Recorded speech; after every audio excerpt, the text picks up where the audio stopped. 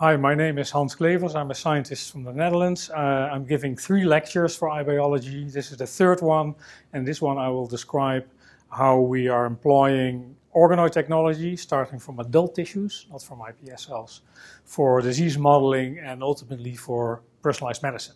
And the first example I will give you is cystic fibrosis, which is currently the best developed. To summarize what I've said in the previous 2 lectures, it is possible to exploit the repair capacity of tissues by taking a small sample from that tissue, could be a mouse, could be a human, healthy, or a diseased human, diseased tissue, put it in culture in 3D in a defined growth factor cocktail that differs subtly from tissue to tissue to be optimal. And then you have these cells growing. I've shown in a previous talk that you can use these cells to repair tissues. You can actually transplant them. So far this has been done in mice, and my colleague in Japan, my collaborator Mamoru Watanabe, is gearing up to do the first in-man trial for gut organoids in inflammatory bowel disease.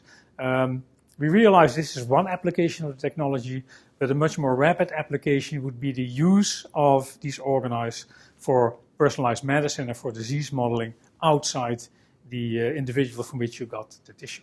As you can see here, it is possible with the adult stem cell-based organoid technology to grow a large number of different tissues. Of note, these are usually the epithelial elements of those tissues. So they are the sources of carcinomas. They're also the business ends of many organs, like the lungs or the pancreas or the liver or the gut. But these organoids will not have nerves, they will not have blood vessels, they will not have immune cells, they will not have the microbiome unless you add them to a growing organoid. What is known now and observed by many labs that if you do so, the additional components will find the right location and will build more complicated structures. They're starting looking more and more like the real organ. But again, our version of organoid technology produces the epithelial part of organs. Cystic fibrosis is a disease, very common, the most common hereditary disease in Caucasians. It affects a single gene that encodes a chloride channel, and that chloride channel's function is very important to keep mucus layers moist and to keep mucus moving through gut or liver, or for cystic fibrosis, very important for the lung. If you lack the channel, you cannot transport water to the mucus layers. The mucus gets very sticky. You see that happening here. Bacteria get trapped in this mucus, they will proliferate, you get chronic inflammation, and cystic fibrosis patients get chronic problems, deteriorating organ function, particularly in the lung, and nowadays, without treatment, a patient is not expected to live beyond 35 to 40 years. Vertex, a company in the US, has come up with an incredible molecule or a set of molecules that correct the function of this gene, and they work in a very unexpected way. What they do, so typically CF patients can produce the protein, but the protein has a mutant amino acid or it lacks one amino acid. As a consequence, it doesn't fold correctly, and then it gets degraded inside the cell. Or if it does fold to some extent but gets to the surface, it doesn't gate properly, and then again it doesn't function the way it should, and the patient is in trouble. Now, what Vertex has developed is a set of currently 2 molecules that can correct either the folding or the gating of a mutant protein. And as you can understand, this will be a very mutation-specific drug, because if your problem is here in the channel and the drug acts here, it would not correct the problem here. It will only correct problems at the site where it binds. So what Vertex did is they focused on the largest group of cystic fibrosis patients. You can see here the gene. There's a large number of different mutations, but there is about half of the patients worldwide carry the same mutation, a deletion at position 508, a phenylalanine. This leads to misfolding and gating problems in the protein, and you see this in the green area here. These are all the patients with that particular problem. So in principle, the Vertex drug will cure these people, but will not help all these other patients that have rare mutations. So why is it that CF is so common? And it's generally believed this has to do with the fact that in medieval times, particularly in Europe, cholera was occasionally epidemic. The toxin that's produced by the cholera bacterium acts directly on the cystic fibrosis channel. It opens it up. And if you happen to be a normal individual with normal CFTR channels, and you have this bacterium in your gut, you produce a massive amount of diarrhea. The channel opens, liquid goes out massively, is not dosed in any way, and a patient will produce up to 20 liters of diarrhea, will dehydrate, and will die very rapidly. If you happen to be a carrier, or if you happen to be, even better in this situation, a CF patient, you don't produce this massive amount of diarrhea, you produce much less as a carrier, and probably no diarrhea as a CF patient, and you will survive. And for that reason, mutations in this gene have been accumulating in recent centuries in Europe, and it's apparently most common in Caucasians, Europe, and in the US. These mutations have occurred many, many times, and that's why there are so many different ones. You have to realize some of these mutations are unique to a single family or a small village or a small group of people that have then scattered out around the world. So first of all, business-wise, it is very difficult to find a commercial plan that would allow you to develop a drug for that particular group because there's so few patients. Also, it would be impossible to ever collect enough patients to do a statistically relevant trial on these patients to show that it works. So essentially, these people were left with no treatment. These people were helped by the Vertex drug that is, its trade name is Orkambi.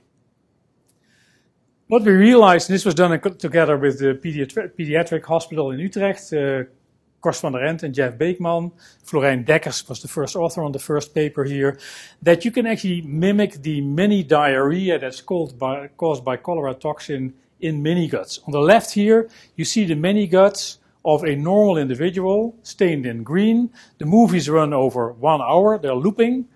We add cholera toxin, or we add a chemical compound called forskolin with the same effect. What happens is it immediately opens the channel and the mini-gut will swell because now water is pumped into the lumen of the mini-gut, as if you're producing cholera diarrhea. There's no exit to these mini-guts, so they have to swell. And you can see this, they swell about 2 to 3-fold over about an hour.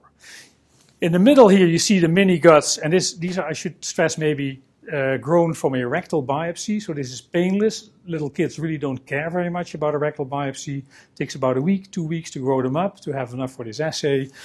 This is what turns out to be a CF patient with a delta 508 homozygous mutation, so a patient that is eligible for Orkambi.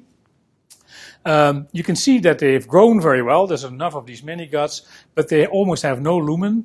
And when we add forskolin, when we open the channel, the way cholera toxin would do this, essentially nothing happens. This is why this patient would survive a cholera infection, but also the reason why this patient has cystic fibrosis and all the problems in this case, his organs.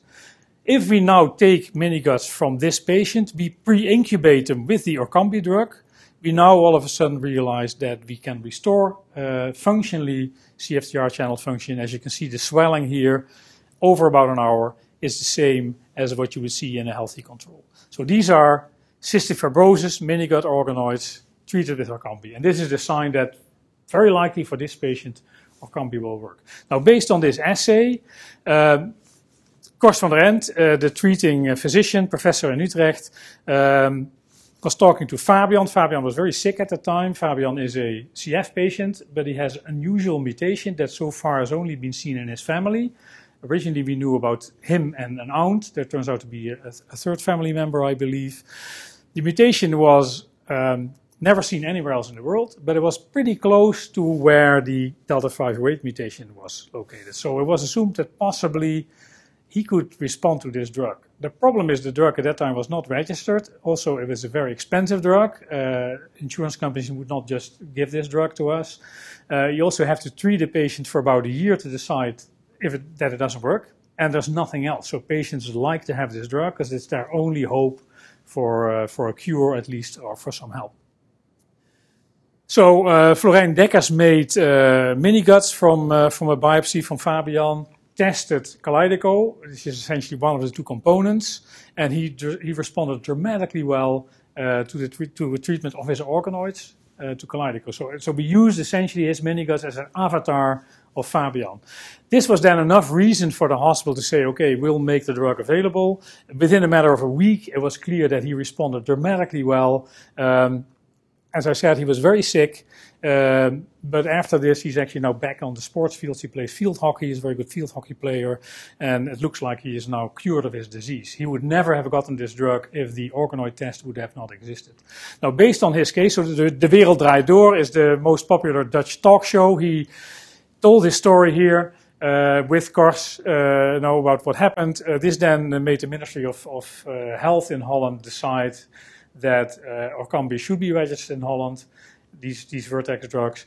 And now the registration of Orkambi says it can be given to every Delta 508 mutant, the common mutation, but it can also be given and reimbursed to every patient with these unusual mutations with a positive organoid test. So this is the first time we think that organoid technology has really entered regular healthcare.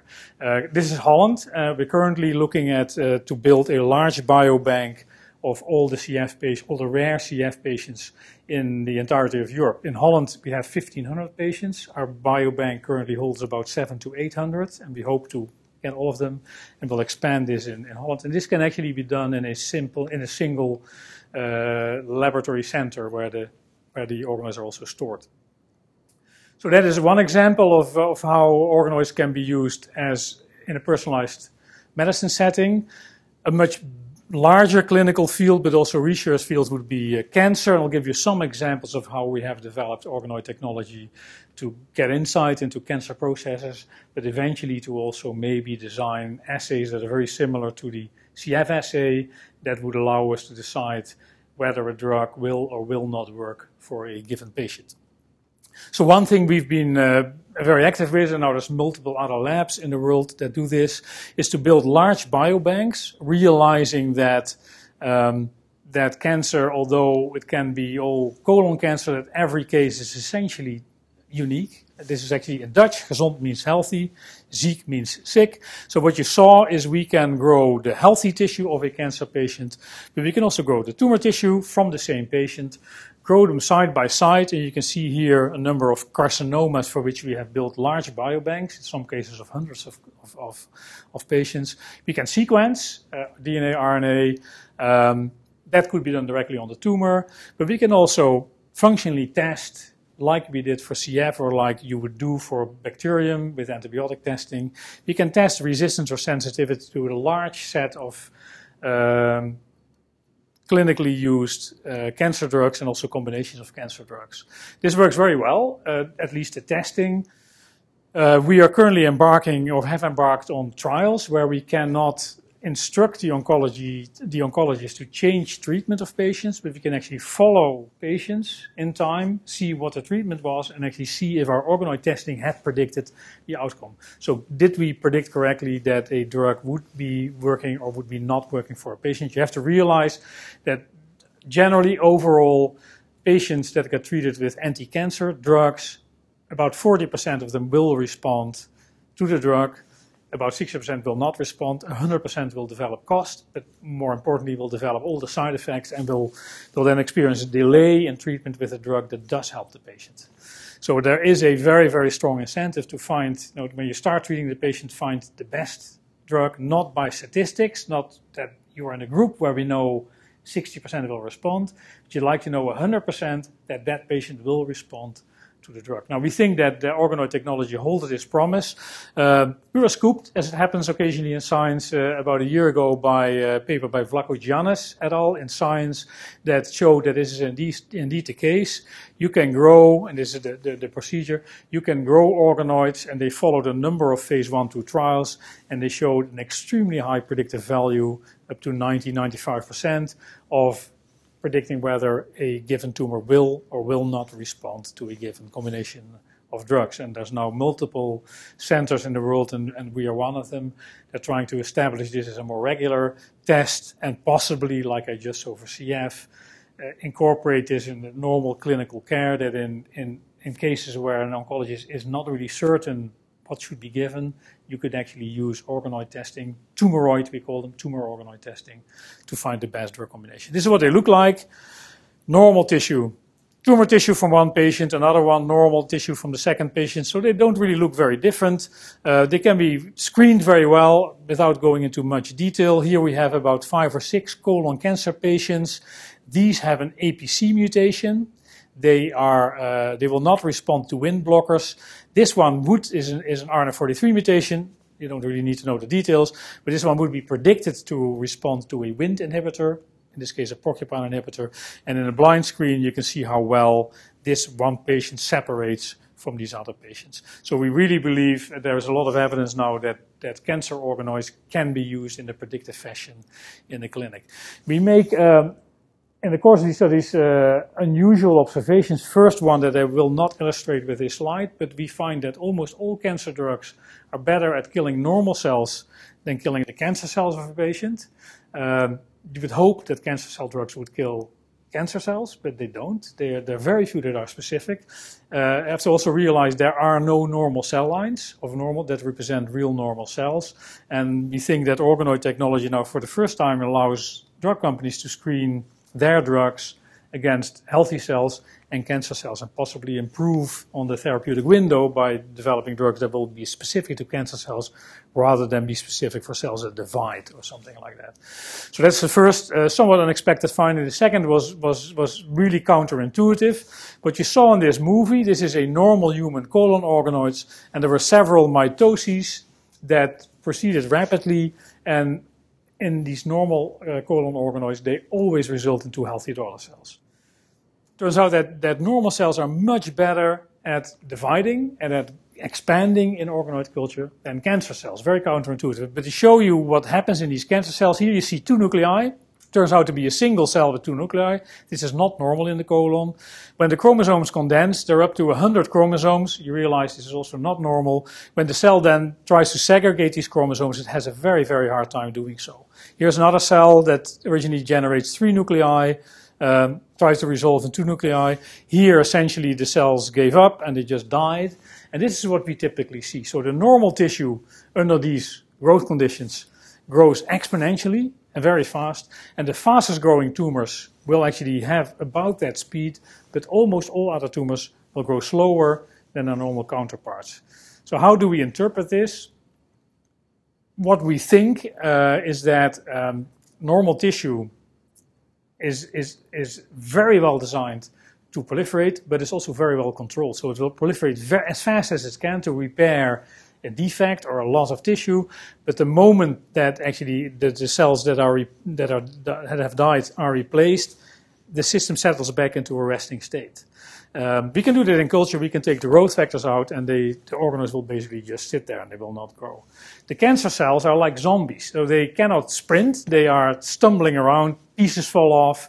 But the big difference with a normal organoid is they will never stop. So eventually they will get the patient, and that is their problem. Meanwhile, you can see how much the damage is that they incur. So they're pretty lousy proliferators as cells, but in the end they will kill the patient. This is a practical problem because if you get a tissue that's partly normal cells and partly cancer cells, for instance, prostate samples always are mixed cancer and normal cells, and you put them in culture, if you don't somehow block the proliferation of the normal cells, they will immediately take over the culture, and after 2 or 3 passages, you're essentially studying normal cells. Now, that was not the intention of isolating cells from the tumor. So for some tissues, we have solved this, and I'll give you examples of that, but particularly for the prostate, we don't know yet how to get a 100% pure prostate cancer cell sample or get conditions where the normal cells will not survive, but the cancer cells will grow.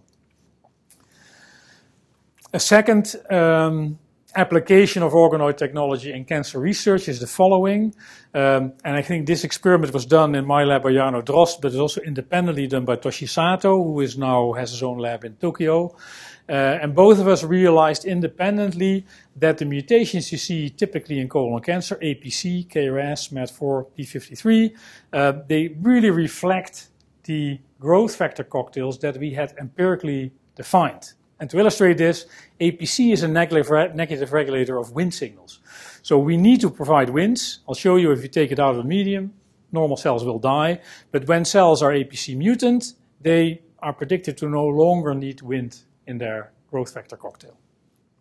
KRAS, very common mutation in colon cancer, is an EGF pathway. So an oncogenic mutation in KRAS would probably take away the need of EGF in the cocktail. SMAD4 is a BMP inhibitor, is a transcription factor in the BMP pathway. Noggin is a BMP inhibitor. Empirically, we knew it was important. We never knew why. But cancer does the same thing as we do in a culture system. It gets rid of the BMP signal, not by adding Noggin, but by mutating the transcription factor that mediates the signals. And then p53 we have added in this experiment because it's mutant in the overwhelming majority of solid cancers. So what did we do, and what did Toshi do independently? Here you see human normal colon organoids. If you would transplant these back into a mouse, they would make normal gut epithelium and behave well. If you take Wnt out, you can see they immediately die. This happens in a matter of days. There's no viable organoid left here. But if we at the same time target the APC gene with 4 different guide RNAs with CRISPR, some are better than others, but we get these large organoids growing in the absence of Wnt, so they only have EGF and Noggin. And when you take one of these and you sequence them, they turn out to be clonal. So there was a single cell where we hit APC on both alleles, caused 2 frame shifts. APC is no longer there, the Wnt pathway is heavily activated, and it no longer needs triggering from the outside. So they only need EGF, Noggin. Second mutation, KRAS. Here, this is an oncogene, so we cannot just delete part of the gene. We have to very specifically mutate a base. We do this again with CRISPR. You can see that happening here. CRISPR-Cas9 lands near the site that we want to mutate, causes a double-strand break. We provide a large 100 base oligonucleotide. This allows the cell to correct the break here, but at the same time, it puts in a mutant base. Now we're no longer encoding at position 12 for glycine, but for an aspartic acid that you see here. Normal colon epithelial organoids, be it APC, wild type, or mutant, will die without EGF, but when we have activated KRAS with the mutation, they happily live. They only need Noggin. p53 is very easy to mutate with CRISPR-Cas9, and you can select the mutant cells by adding a small molecule called nutlin. Nutlin interferes with the MDM2 p53 interaction. It'll kill wild-type p53 cells very efficiently, as you can see here. But if we target p53, again with 4 different guide RNAs, we get clonal organoids, and as you can see here, they have lost p53. So now they have 3 mutations. They're very close to sort of the prototype colon cancer, and they only need Noggin in the medium, nothing else, no serum, nothing else. So for Noggin removal, when we do that, we kill the organoids, even though they already have 3 mutations. But when we target SMAD4, which mediates BMP signals, we no longer need Noggin, and now we have 4 mutations in, and now these cells will grow not in water, but in medium, without any addition of any growth factors of serum. When we now start transplanting all of these different combinations, only the ones with the 4 mutations here will start creating tumors. So this is human synthetic colon cancer organoids transplanted orthotopically into the colons of mice. And only when they have 4 mutations will they grow invasively, and they will metastasize, particularly to the liver. And our pathologist tells us they really look like the real thing, like real human colon cancer. So I think this experiment illustrates 2 things. First of all, it is quite feasible, and I'll give another example after this, to create very well-defined human cancer models in organoids. You could do all sorts of interesting things with them, but if you want to convince a pathologist that it actually is a tumor cell, you can quite easily transplant them to mice and recreate the morphology of a real tumor. And for this particular experiment, what I found very interesting is the fact that this growth factor cocktail that Toshi Sato had put together totally empirically, that actually cancers do the exact same thing. They activate Wnt, they activate EGF receptor signaling through KRAS, they block BMP signaling, and that's exactly what we do in our culture conditions. Emphasizing that cancers exploit the normal mechanisms that stem cells use in their normal behavior in normal tissues. Yeah, and what I should probably also emphasize, when we try to design culture conditions for a new tissue, like recently we did ovarian epithelium and ovarian cancer, We look at what we know generally. We need to activate Wnt, we need to activate the tyrosine kinase receptor, we need to block TGF-beta. But then we look in the cancers of that tissue, what pathways are blocked, what pathways are activated, and that usually is a strong indication that we should really add or remove or block that particular signal on top of the ones that are the basic organoid growth factor conditions. So a final story here, Benedetta Artigiani tried to model cholangiocarcinoma. This is a cancer in the liver of the bile duct, of the cholangiocytes in the bile duct. And particularly, so these are the cholangiocyte carcinomas already, cholangiocyte organoids, already discussed them earlier. And particularly focusing on the gene BAP1 that is mutated in a number of different tissues that you see here. It is known to be a tumor suppressor. You need to lose function of both alleles. In the fly, there appeared to be a homologue that's called Calypso, and Calypso is very well studied and is really accepted to be a member of the polycomb repressor complex that essentially takes ubiquitins of H2A at position lysine 119.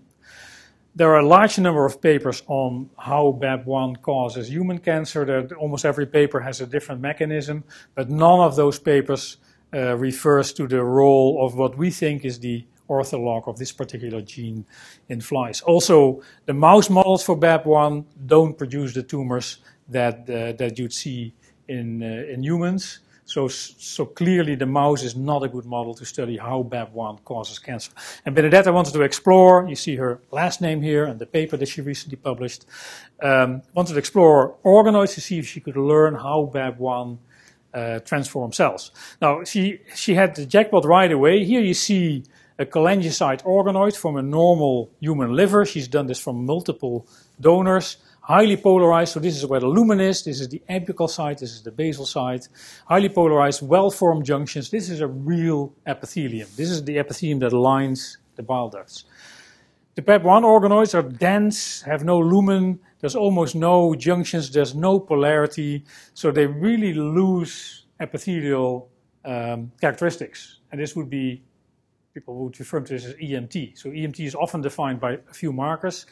This is sort of functional EMT. These cells, you take out a single gene, they lose any aspect that would make them look epithelial. So BAP1 somehow we think controls epithelial context. And you can see that here as well. ZO1 is a junction marker, sits at the apex of cells. You can see this here on the confocal very nicely. The cells are highly polarized.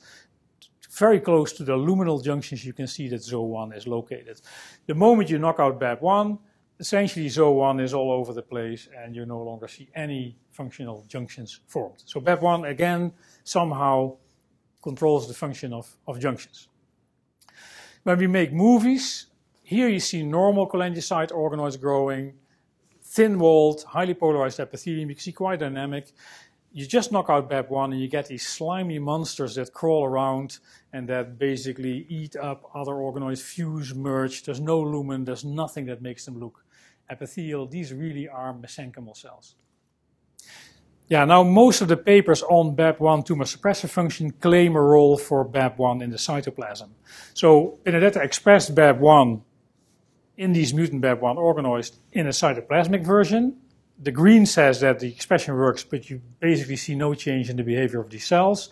But when she expressed it in the nucleus of these cells, you can see that in a matter of hours, the whole movie runs over 24 hours, she reestablishes a very nicely polarized epithelial structure, implying that BAP1 functions in the nucleus and not in the cytoplasm to exert this epithelial organization effect. Lots of omics experiments showed that BAP1 indeed is a chromatin modifier. It indeed is the ortholog of the fly. It controls the ubiquitination of this histone. And here, for instance, by ATAC sequencing, claudin-1 is a very crucial gene for epithelial behavior in cells. The enhancers and the promoters are totally closed in the mutant, but the moment you re-express or the moment that you look in a wild-type cell, you see that these regulatory elements of this gene are fully open, as demonstrated by ATAC sequencing, implying that indeed BAP1 is a regulator of gene expression. And then we look at the genes that are controlled, surprisingly small repertoire of genes, about 300, and almost all of the genes you can recognize have a role in epithelial characteristics, be it polarity or be it the formation of junctions, etc., etc. So BAP1 is a chromatin modifier, an epigenetic regulator that has the unique role, at least in liver cells, to tell cells to be epithelial. And if you lose it, you're no longer epithelial. So how does this play out for cancer? If we transplant these cells that look very ugly in culture into a mouse, they do very little. They make a little bit of an adenoma, but then they get stuck. So they are not malignantly transformed, although in vitro they look horrible. What Benedetta then does is she actually rapidly mutated 4 common genes that are often seen in cholangiocarcinoma, P53, SMAD4, NF1, PTEN. These cells have both alleles of each of these genes mutated. They actually look pretty normal as an organoid, and when you transplant them, they make, so this is organoids, sorry, and when you do the same thing then, but on top you add the BAP1, you again immediately see this strange epithelial to mesenchymal transition, no longer a large lumen, no longer any polarity, no longer any junctional function. So as I said, just transplanting BAP1 mutant organoids doesn't give you a tumor. She then transplanted the organoids with the 4 mutations that were wild type for BAP1 and the ones that on top of the 4 mutations had this BAP1 mutation. Again, the ones with the 4 mutations you would predict to be extremely malignant, having lost these 4 tumor suppressors. They grow in a very benign way. Our pathologist calls them an adenoma, definitely not a cholangiocarcinoma. But the moment we now add in this 5th gene, BAP1, we get this here, we get a large stromal reaction, we get an extremely malignantly looking epithelial components here. This is, our pathologist tells us, this is a real human cholangiocarcinoma. Recreated starting from a normal liver cell by adding 5 different mutations in and then transplanting into a mouse. So we think that this technology can be used as an alternative to genetically engineered mouse modeling, for instance, to rapidly assemble lots of mutations and then make isogenic series of organoids that have different combinations, but all started from the same cell, and then test them either in vitro or test them by transplantation. And with that, I'd like to thank you very much for your attention.